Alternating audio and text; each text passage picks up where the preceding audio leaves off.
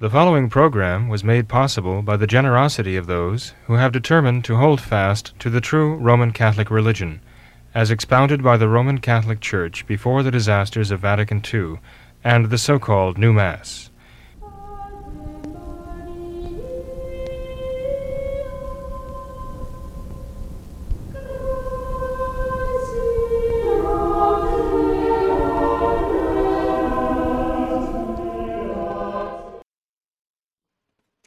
Hello and welcome to another live edition of What Catholics Believe. I'm your host, Thomas Nagley. With me tonight is Father William Jenkins. He is a traditional Catholic priest of the Society of St. Pius V, and he also serves as the pastor of Immaculate Conception Church right here in Norwood, Ohio. Hello, Father. How are you tonight? Very fine, Tom. Thank you. And yourself? Just the same, Father. Good to see you. Great to be here. Thank you. Father, prayer requests to begin the program tonight? Oh, yes. Always. In fact, so many to mention. I would mention in particular, though, the need for prayers for Mr. Riley, Paul Riley, of course, still needs for his entire family, actually. His dear wife is a very heroic soul, and Paul is going through a great deal right now. We pray that he recovers fully, and but he's in good hands with his dear wife and his children who love him very dearly. After this great accident that injured him so severely. Also, Dr. David Hofrichter is recovering from surgery. We pray that he'll be on his feet in no time and doing well, but he's been through an enormous amount. So with a quite remarkable amount of patience, I might add too. So I ask for prayers for him and his loved ones as well. And there are many others, Tom, as well. I could mention, the 20 others very immediately left in my head, but I just ask you to pray for those who are mentioned on the Immaculate Heart of Mary prayer list and who are enclosed in Our Lady's Immaculate Heart. Okay, You pray for your priest's intentions. You're praying for all of those who suffered so much and continue to suffer. God will bless you for praying for them. And we'll bless them for the charity expressed in your prayers. So Sure. Have confidence. Pray with a great deal of confidence. Okay. Thank you. Thank you for that, Father. Father, we wondered if you could comment a bit on the time of the church year that we're in. We're still in the time after Easter. We're still celebrating the glorious resurrection of our Lord, but we also, just this past Thursday, celebrated the Feast of the Ascension of our Lord, another very great feast day, Holy Day of Obligation. But now this coming Sunday, we are celebrating the feast day of Pentecost, or the birthday of the church. Sometimes we hear it referred to, so any comments on this time of the year, Father, where there's so much going on between Easter and the Ascension and Pentecost? What should Catholics be praying about right now? Well, Tom, this brief period between the Feast of the Ascension and Pentecost Sunday is about 10 days, as you know.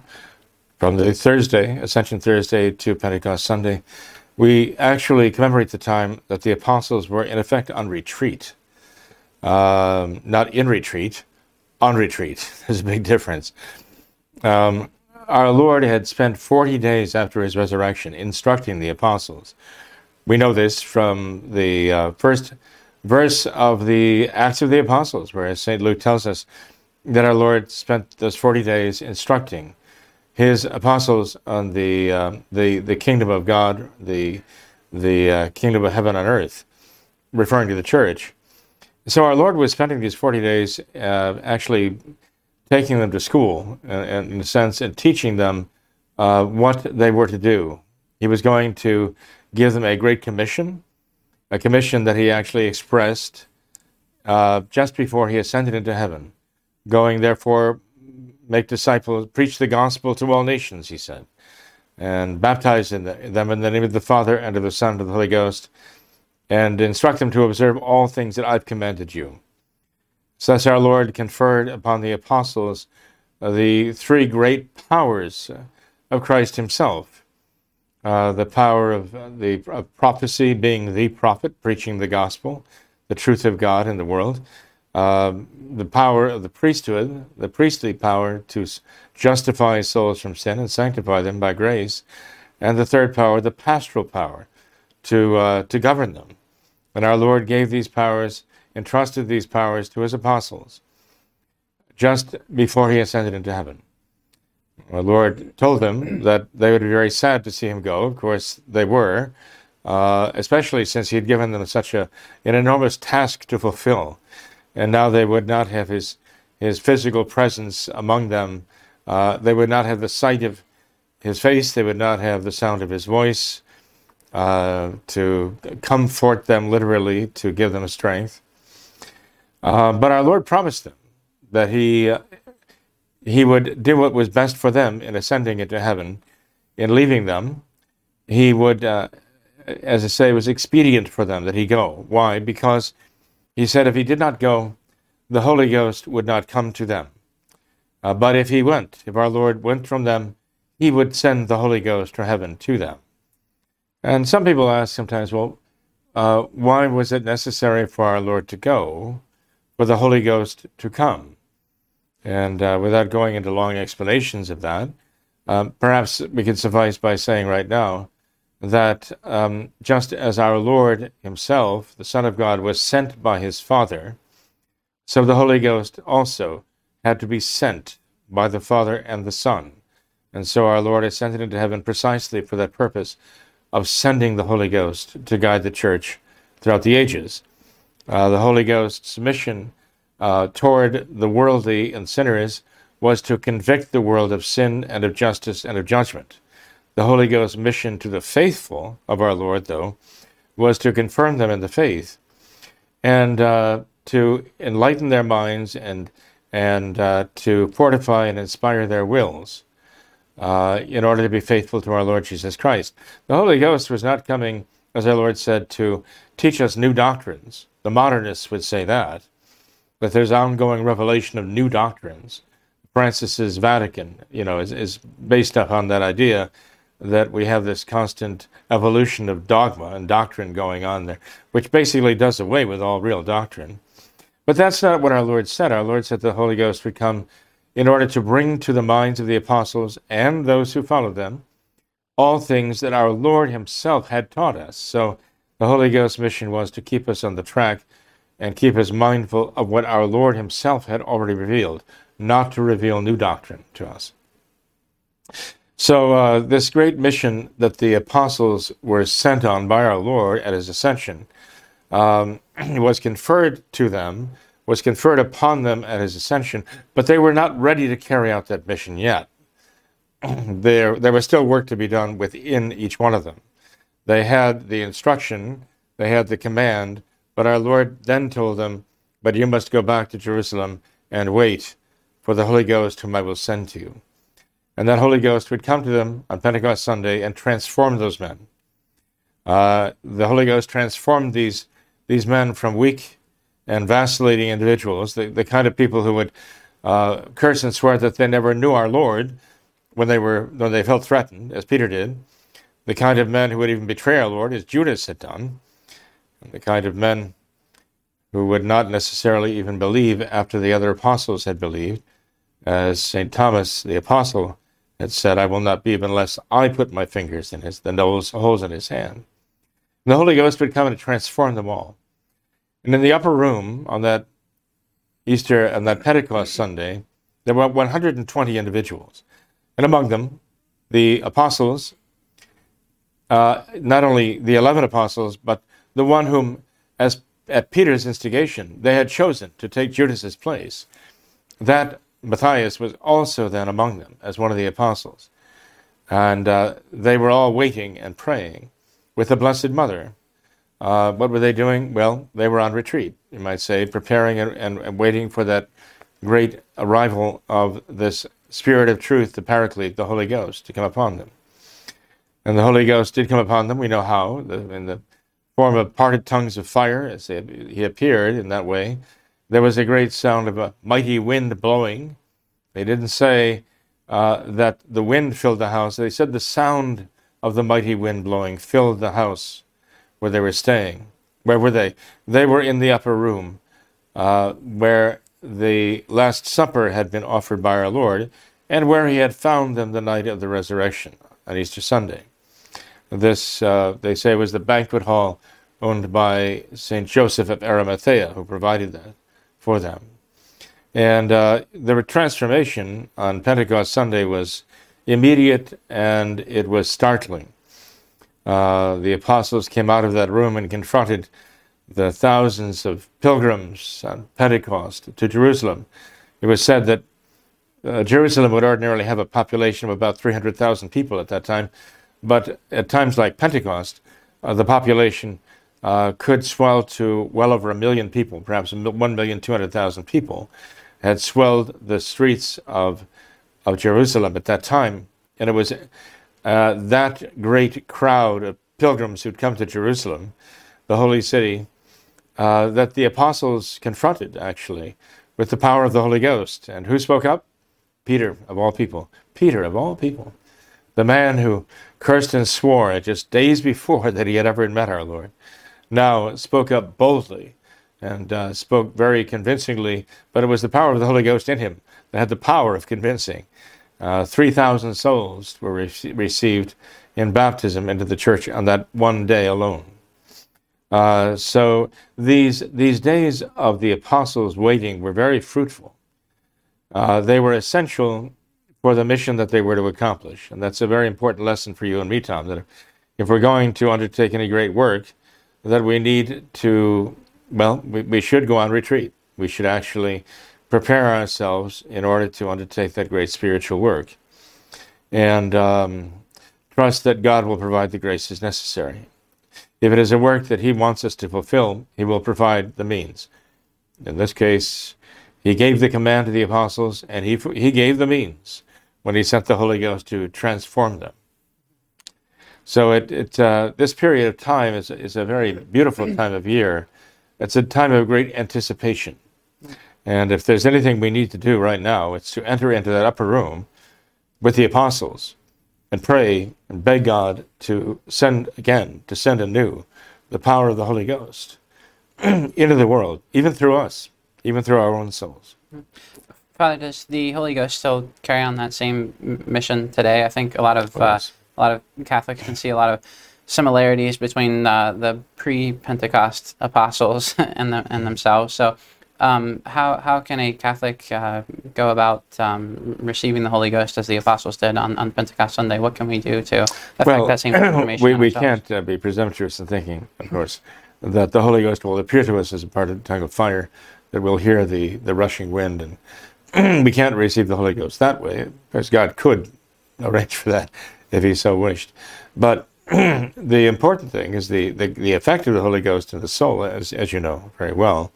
We want the Holy Ghost to enlighten our minds, to strengthen our wills.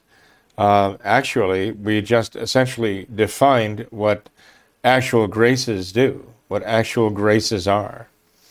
You see, the Holy Ghost comes to us with his 7 gifts.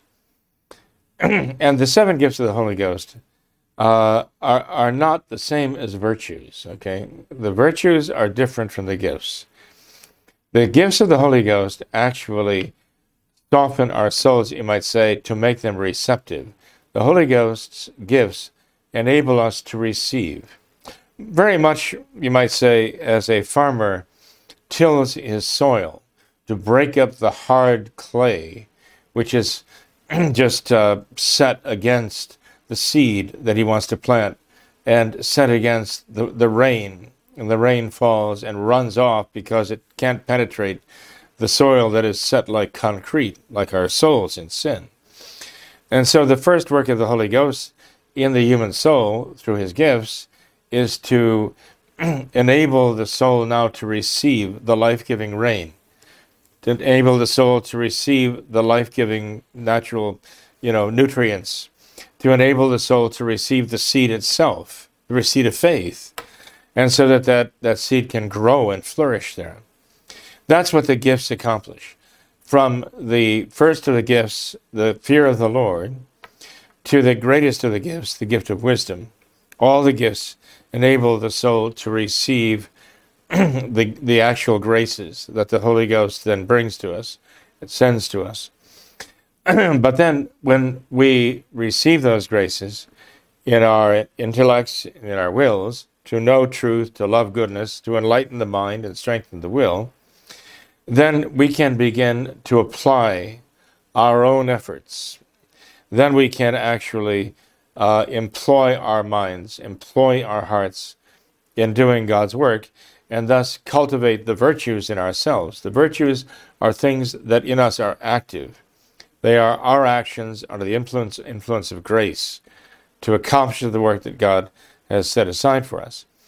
But again, before we can even begin doing that, we have to first, as it were, open the floodgates of grace, where we have to open our hearts to receive, and that is where the gifts of the Holy Ghost come to enable us to receive the influence, the divine influence, which is so, our hearts are so closed against the divine influence by sin.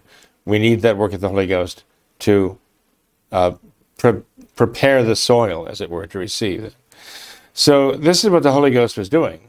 While the apostles were on retreat there, he was preparing them for that moment of his coming, which would be a transformative moment when all the obstacles in their souls, all of the weaknesses, all of the vices, would have to give way. He would simply overwhelm them by the power of this sufficient grace that he was giving.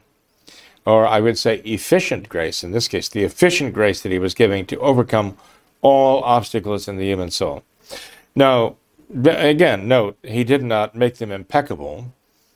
The Holy Ghost did not make them impeccable, meaning such that they couldn't sin.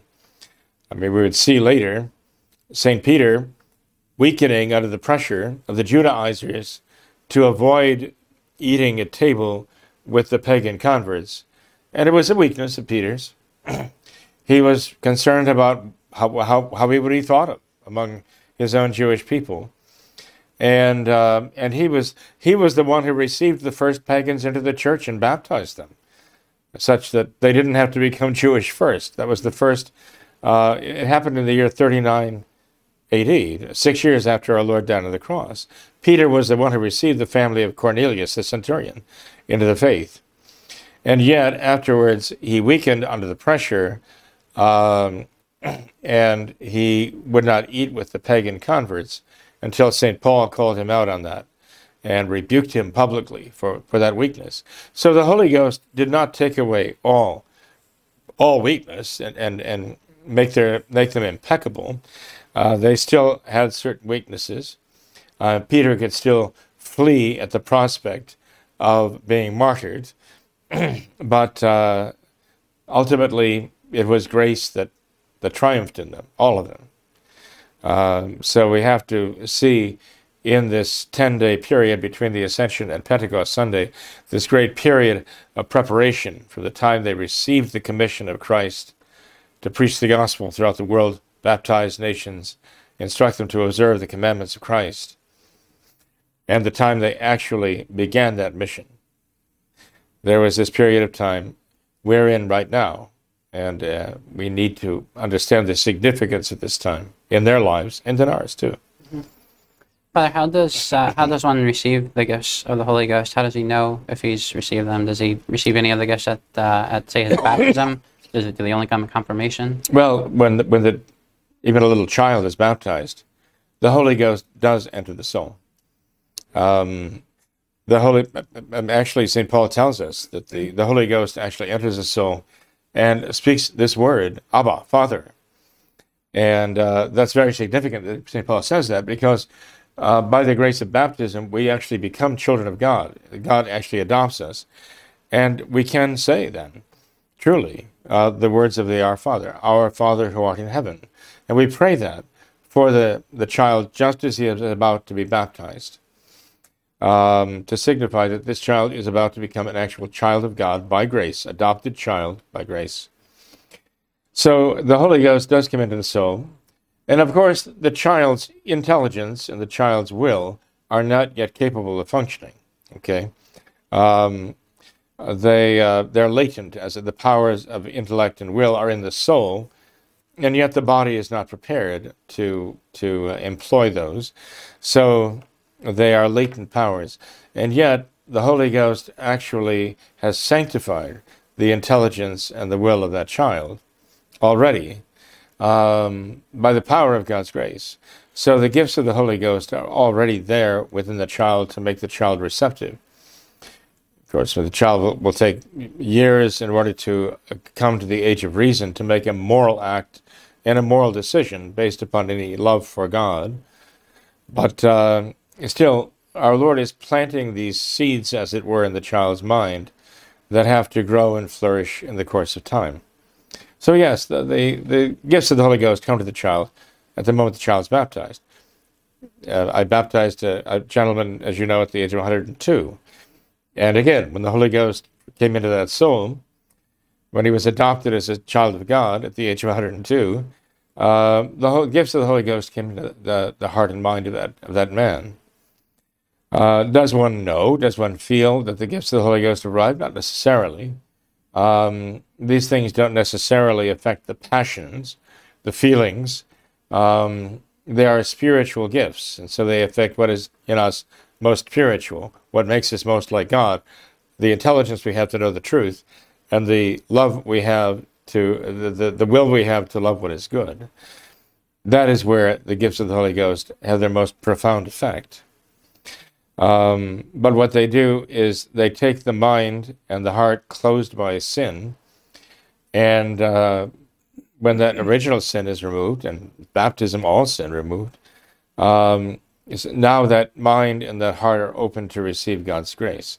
Whether one doesn't necessarily feel any physical reaction to that, one doesn't need to, but the reality of it is there. Now, they may notice now. They may notice that they're receiving directions or inspirations from God, who is directing them to do what is right, to avoid what is wrong, and they may notice a certain strengthening of their will.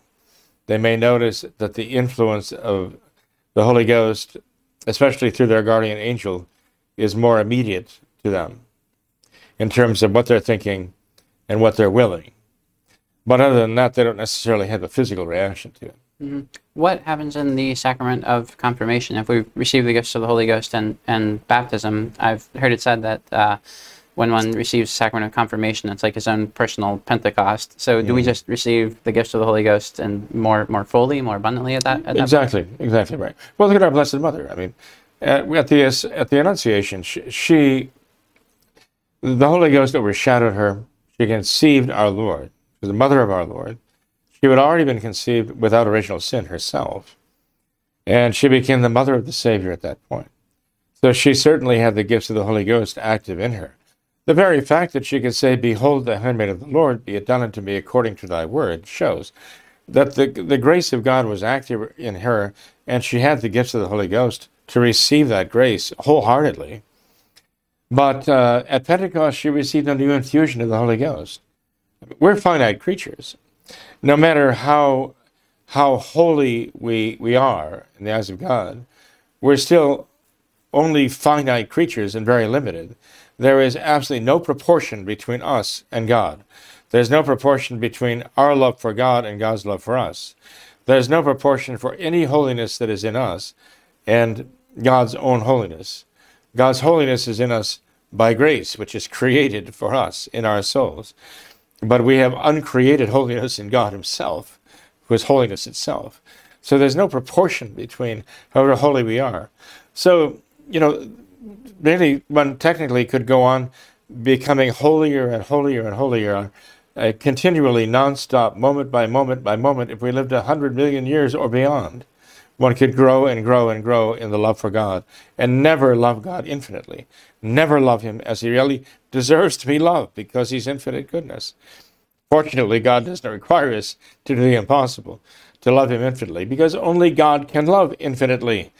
As you see the love between the Father and the Son and the Holy Ghost, there's infinite love there because you have an infinite will, a divine will there. That's not true of us.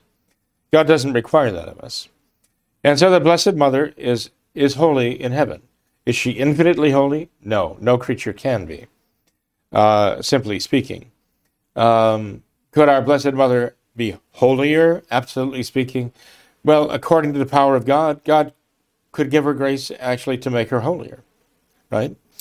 But she is holy insofar as she has taken every grace that God has given to her, and she's cooperated with it fully.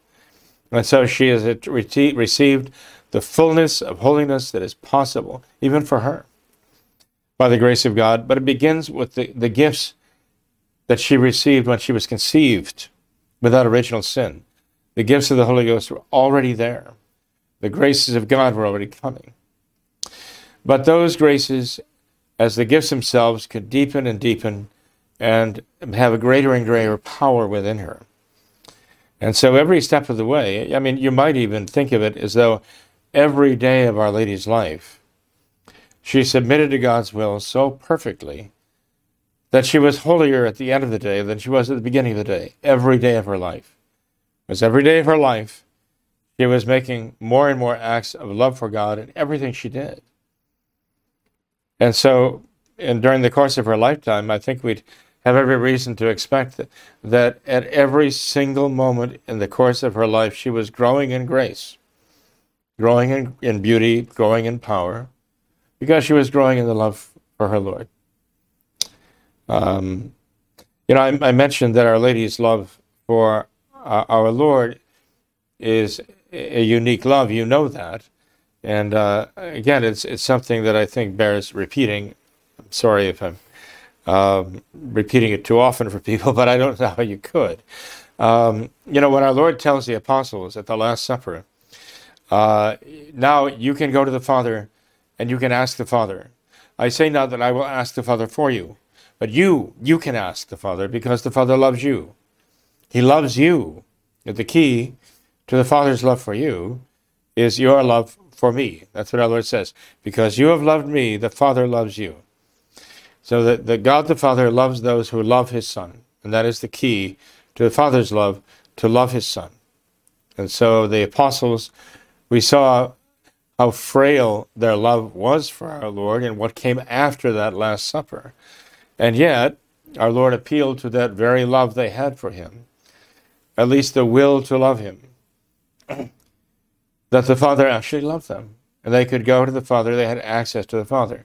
Now that's true of the apostles. Imagine our Blessed Lady, because she loves our Lord uniquely as a parent loves a child. That's a unique love, okay?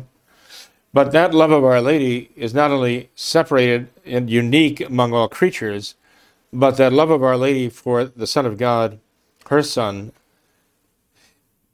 in a sense, it mirrors the love of God the Father for his Son, a kind of parental love of a father for the Son. And now in Our Lady, the love of a true parent for her Son. And so not only is Our Lady's love for our Lord unique among all creatures, angels included, but it has a very close creaturely parallel of the kind of love that the Father bears his own Son from all eternity. That's how special Our Lady's love is for our Lord. And that helps us to understand then, if the key to having access to the Father and the love of the Father is to love his divine Son, and Our Lady loves him in this unique way, in a way that is, let's say, more akin to the Father's love for the divine Son than your and my love for him. You can see why she would have a very, very special place in heaven, and why she could even be exalted above the angels, So anyway, I just thought that was something that bore saying again. I hope you could follow what I was saying there. Definitely, Father. Yes. Well, Father, that's all very beautiful. Thank you. Well, to think that the apostles were on retreat with our Blessed Mother, it's a great retreat master there. Well, I'm sure there's much more that could be said on that, Father. Mm-hmm. Very, very beautiful time, of course, but hopefully we can imitate Our Lady and the apostles during this time and share with them this Pentecost this year. But we did have another topic we wanted to talk about, Father. We just kind of briefly mentioned this on the program last week, where Taylor Marshall has apparently declared his candidacy for the president of the United States, and he said that he's running on the Christ the King platform. And a lot of our viewers, Father, are very interested to know your thoughts on Taylor Marshall and this his candidacy that he's declared. And I wanted to just briefly read a post that he made on his website in regards to this, and kind of get your thoughts on this, Father. So this is from Taylor Marshall's website. He says, "I am currently gathering people who are interested in shifting the political discussion toward natural law and Christian principles by proposing a bid for the office of the President of the United States. I am trying to rally Christians around a political vision that acknowledges Christ as King over our government, schools, families, and culture. In the next few weeks, I will begin meeting with leaders, clergy, lawyers, and advisors to build a cultural platform in honor of Christ the King." So, Father, what do you think about that from Taylor Marshall? Any response? Well, Tom, there are two actually separate questions here. One is the idea of a bid for presidency, right? Even apart from Taylor Marshall himself, right? You asked me, what do I think of Taylor Marshall? What do I think about his decision to become president or run for president? Well, you know that for a long time now, I've been advocating that our traditional Catholic people run for office with the intention not of actually gaining the office, unless God somehow provided that, but that they would, at least in running for office, have a platform and they would have the microphone and they could speak their faith and they have the ability to actually bear witness to their faith in Christ before the world. When you are a candidate for an office, by law, you have to be respected. You know, they have to run your campaign ads, and they have to allow you to be heard. It's considered to be actually illegal for them to stifle you nowadays. Well, I don't know if that would be honored by any of the powers that be, but technically that's the way it's supposed to be.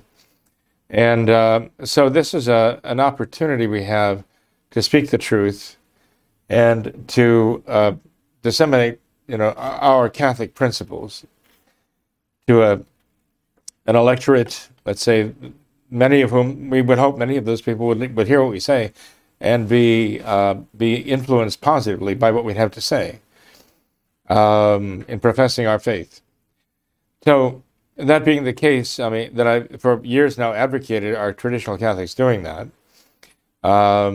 We have this situation where Taylor Marshall, who, is a controversial figure. There's no doubt about it. I think President Trump even had him involved in the campaign for the last election, hoping that to get the traditional Catholic vote out. But again, Taylor Marshall's position is rather ambiguous. It's a rather ambiguous position for a fully traditional Catholic. It is not taking a firm stand, as we would expect, against the Novus Ordo for what it is, as the modernist revolution in the Church, and has to be rejected in its entirety. That modernism is not only to be rejected in its consequences, but it must be rejected in its principles, in its theology, and so on. And so I don't think that Dr. Taylor Marshall really, well, he doesn't see it the way I do. That's clear the case. And as I said before, I wanted people to run for office with no intention of winning the office. Why? Because I expected when they got the microphone and they spoke the faith blatantly, boldly, with conviction, that most people would not vote for them. And they'd have to approach their candidacy with that intention, that they are going to speak the faith with such clarity and conviction that many people, maybe most people, will not vote for them because of what they're saying is true. And I think those candidates need to have that idea, because as soon as they change their thought, as soon as they get the idea, I'm going to run for office and I'm going to say what's necessary to be elected, I'm going to tailor, excuse the expression, tailor my message in order to tone down my faith and perhaps garner a few more votes, then they're lost. They're lost. They've lost themselves. They've lost their own souls in this whole enterprise of trying to now gain political advantage by, again, compromising their message of their faith. And this is exactly contrary to the whole point. So this is my fear for Taylor Marshall, that if this bid gains any traction at all, that the temptation will be there to, again, find some ways to sugarcoat the message, to water it down, to try to get as broad a base as possible, which again is death for the message of the true Catholic faith. There, so I do not actually expect any political good to come from it. I fear that the result of this is going to be getting this broad base of consultants from across the spectrum and coming up with something that just isn't really a clear-cut, bold, and forthright statement of the faith. I fear that it's going to be somehow, what should I say, calculated a little bit. As soon as they start thinking, like, how should we put this, so as not to rankle too many feathers. I mean, even among the people he's consulting, they're going to have to, I think, compromise among themselves, because they will not be able to agree on some of the very serious points there, because there's even a spectrum in thought among the people he's going to be talking to, that I fear this is not going to end well. And I pray for him. I want him to, come around to the fullness of the recognition of the evil of modernism and condemn modernism not only in its results. I want him to condemn modernism in its principles, as St. Pius X did. And that hasn't happened yet, I believe. But I also am fearful for him that he's getting into a realm where compromise is the name of the game, and it's the only way to make any political progress. And when you begin to compromise your faith, or the statement of your faith, when you begin to compromise the statement of your faith in its application, and you begin to make exceptions to appease this individual or that individual, or this group or that group, that's a formula for disaster. I just don't know. He doesn't even have a political party yet. And he doesn't even have a platform, right? He's still trying to compose the platform. We'll see what comes of that. But, in saying this, I'm going to come across as being very critical, I'm sure. But, even among the wide spectrum of those who consider themselves traditional Catholics right now, there's a lot of, what should I say, controversy and disagreement about this whole question. So many of those voices are saying, oh, this is a publicity stunt. Nothing but a publicity stunt. Do I think it's that he's motivated as a publicity stunt? I don't think so. I think Taylor Marshall is motivated. This is my charity coming out. It doesn't come out often, so note the time and the date. But I prefer to think that Taylor Marshall says, I have an opportunity now to make a bold statement for our Lord, for the faith, for the Church of Catholic doctrine. And it's just going to contradict all of the worldliness coming from all of the other political parties that are all concerned about politics, because I will not be concerned about politics. I'm going to be concerned about faith. I'd like to think that that is where he's coming from right now. But coming out with that idea in mind, and then realizing it and making it happen in that political spectrum, I would be amazed if it can be done in any way without not only the strong temptation to compromise, but the necessity to start watering things down. And I fear that that this would not end well. Mm-hmm. Father, one of our viewers asked if you personally, Father Jenkins, would throw your hat in the ring for president, and he said that it doesn't seem right necessarily that we should leave a Novus Ordo Catholic and Taylor Marshall to define the platform of Christ the King. So why do we not have a traditional Catholic actually defining that platform? Well, if the traditional Catholic is a Catholic priest, his hat is a beretta, and he can't throw the beretta in the ring because it's forbidden by canon law. A priest cannot go in for politics. He cannot become a politician and run for political office. This is what the traditional canon law called for. So that's impossible. But I mean, I like the idea of having somebody, I would like having somebody with a traditional Catholic who agrees with me as to what that means, who would actually pick up, candidacy and say, I'm running for the office of whatever it may be, and then use every opportunity he has to proclaim the kingship of Christ and the necessity of following our Lord in the integrity of faith, hope, and charity, and not deviate from that message for any reason, not for one vote. We have the example of our Lord here. We talked about this recently. When our Lord had multiplied the loaves and the fishes out in the wilderness, the thousands of people here who had just consumed this miraculous bounty that our Lord had provided for them wanted to take him and compel him to be their king. They were going to risk their lives at the hands of the Roman overlords to proclaim Jesus of Nazareth their king. That's how moved they were by what they saw, what they witnessed, what they actually took part in. And our Lord disappeared from them. He would not have this. Okay, he did not come for that purpose.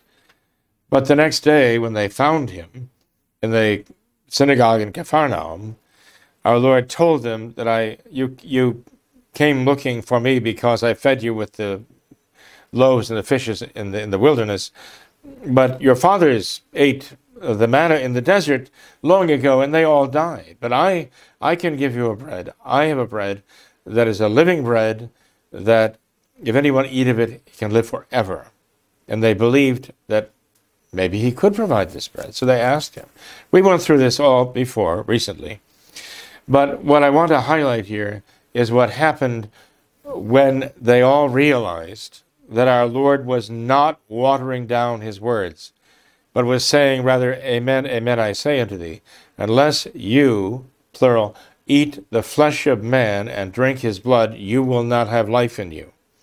He who eats my flesh and drinks my blood abides in me, and I in him, and the Father and I will come and dwell within him.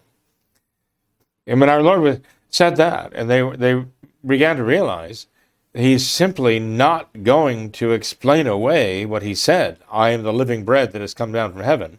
Rather, he has intensified this message. And he gave them nowhere to go other than just to either take it or leave it. And they decided to leave. And our Lord watched them go. Sadly, but he watched them go. He didn't stop them. And somebody who would run for political... our Lord even invited the apostles to leave at that point. You remember that. And someone who these days is willing to run for office on the platform of the kingship of Christ has to have the attitude, I believe, that I'm not going to say one thing for the sake of gaining one vote, period. In fact, rather than compromise in one thing for the sake of 1,000,000 votes or 100 million votes, I would rather speak the truth and have no one vote for me. But I just want the opportunity to profess my faith and my hope and my love for Jesus Christ, and to state publicly in front of whoever will listen that Christ the King is the Savior, and he is the only Savior of mankind individually and mankind as the entirety of the race of mankind. He is the only Savior there is. And I would give anything for the sake of being able to say that even once. Because I know as soon as I say I will adjust my message for the sake of one vote or 1,000,000 votes, then I know I've already lost. I've already lost. And I'm not following the example of our Lord himself in that. So I think our Lord has provided the example that we need right now for those who are going to do what Taylor Marshall proposes to do. I just fear he's going to consult himself into a dither, consulting all of these different people with all these different views, and it's going to be so cacophonous that he won't be able to produce an actual coherent program, a statement of the kingship of Christ. Okay. You understand my Yes, concern. sir. What do you think, Tim? You understand my point? Yeah. I guess, do you think it's a valid point or not? Oh yeah, absolutely. Well, I would just say, I mean, he's a Novus Ordo Catholic. I mean, hopefully he has the traditional Catholic faith. But I mean, I don't really see how he could be practicing that within the confines of the Novus Ordo. So that would certainly be place him at a big disadvantage. That he might not have that same faith to practice. Might not be having the same graces at work that a traditional Catholic would have. So that's definitely concerning, I think. Well, we have to pray for him individually, for his soul individually in this case, because I think he's putting himself in the lion's cage. Yeah. If not in the lion's mouth. Yeah. Okay, well, I think we can end with that, Father. Anything else in closing? Final comments? Well, Tom, I just wish you well, and wish you a blessed Pentecost Sunday. We have same deal. Pentecost Sunday ahead of us here. And, in all of these things, we talked about Taylor Marshall and, the position that he has, or the position that he has now. It might be, we hope it's a work in progress. We have to pray for that intention. But we have to ask the Holy Ghost to do what our Lord himself has prescribed for him to do in the world. And when I say we have to ask the Holy Ghost to do this, it's not as though the Holy Ghost needs us to ask him, to invite him to do this. The Holy Ghost knows what he needs to do. He has the power to do it. He's commissioned by Christ. He's sent by the Father and the Son to accomplish this. He's going to accomplish this in his own way, in his own time. But if there's anything we can do to expedite that and open the way in our own hearts and souls, to open our hearts and souls by receiving his gifts, we need to do that. That's our mission. That's our purpose right now. And that's the mission of the Holy Ghost within our hearts and our individual souls right now. So we need to be on board with that, entirely committed to that. Mission of the Holy Ghost within us. And the mission of the Holy Ghost, as our Lord said, was to confront the world and convict the world, to convict the world of its sin, of the judgment against it, and of the justice that awaits because of their rejection of faith in our Lord. And we beg the Holy Ghost to do that. We implore him that he will accomplish that mission. We have to pray for it. What that prayer does is it actually removes the obstacles in our own hearts and souls to receive the grace of God. It doesn't give God any more power, but it does open our hearts to receive the power of the Holy Ghost more and more. And so we need also to ask the Holy Ghost to do exactly that, to open our own hearts. And as he's convicting the world, we ask him to convince us more and more of the truth of our faith, so that our faith is strengthened, so that our hope for our Lord becomes, as it were, invincible, that nothing the world can throw at us can make us waver in our hope in our Lord. Certainly not waver to put our hope in anything in the world. Instead, certainly not that. We need the Holy Ghost to confirm us in our faith and our hope, but especially in our charity. Our love and our devotion for our Lord are the key. That is the one thing, the charity, the virtue of love of God, divine love in our hearts, is the only thing we can take from this world. We cannot take our faith, we cannot take our hope, in the sense that, well, when we get to purgatory, yes, we'll still have those things, but in heaven, faith will be superfluous, hope will no longer be necessary. because we'll possess the great good that the great desire of every human heart. What Saint Augustine said, our hearts are made for thee, our Lord, and our hearts can never rest until they rest in thee. So when our hearts rest in God, we won't have to hope for that because we'll have it. But there our charity will be perfected. It's all we can take from this world. And so we have to ask our Lord, through the power of the Holy Ghost, to bring that flame of divine love into our hearts, such that we know the love of God for us, and we never, ever doubt that. But that we also can respond with love for our Lord, which overcomes all things in the world, and which actually overcomes every human feeble weakness and so on and so forth, and which simply triumphs over all. The love for God, which will enable us someday to see him and to know him even as I am known, even as he knows me. I want that union with God. I wish everyone would. And I wish everyone would want to love God more and more, and finally with all his heart and mind and soul and strength. That's what we all have to desire. So, to wrap it all up, I'm sorry I'm going on, but I think you get the point. This should be our great prayer during this time, that we should grow in faith, yes, grow in hope, yes, but for the sake of growing in love. All of the first two, growing in faith and hope, for the sake of increasing our love for God.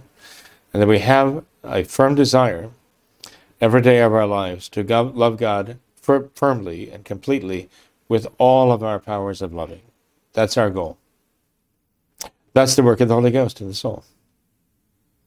All right. Father, thank you. God bless you. So, thank you, Don. Yep. God bless you too. Thanks to all of our viewers as well for watching this episode of What Catholics Believe.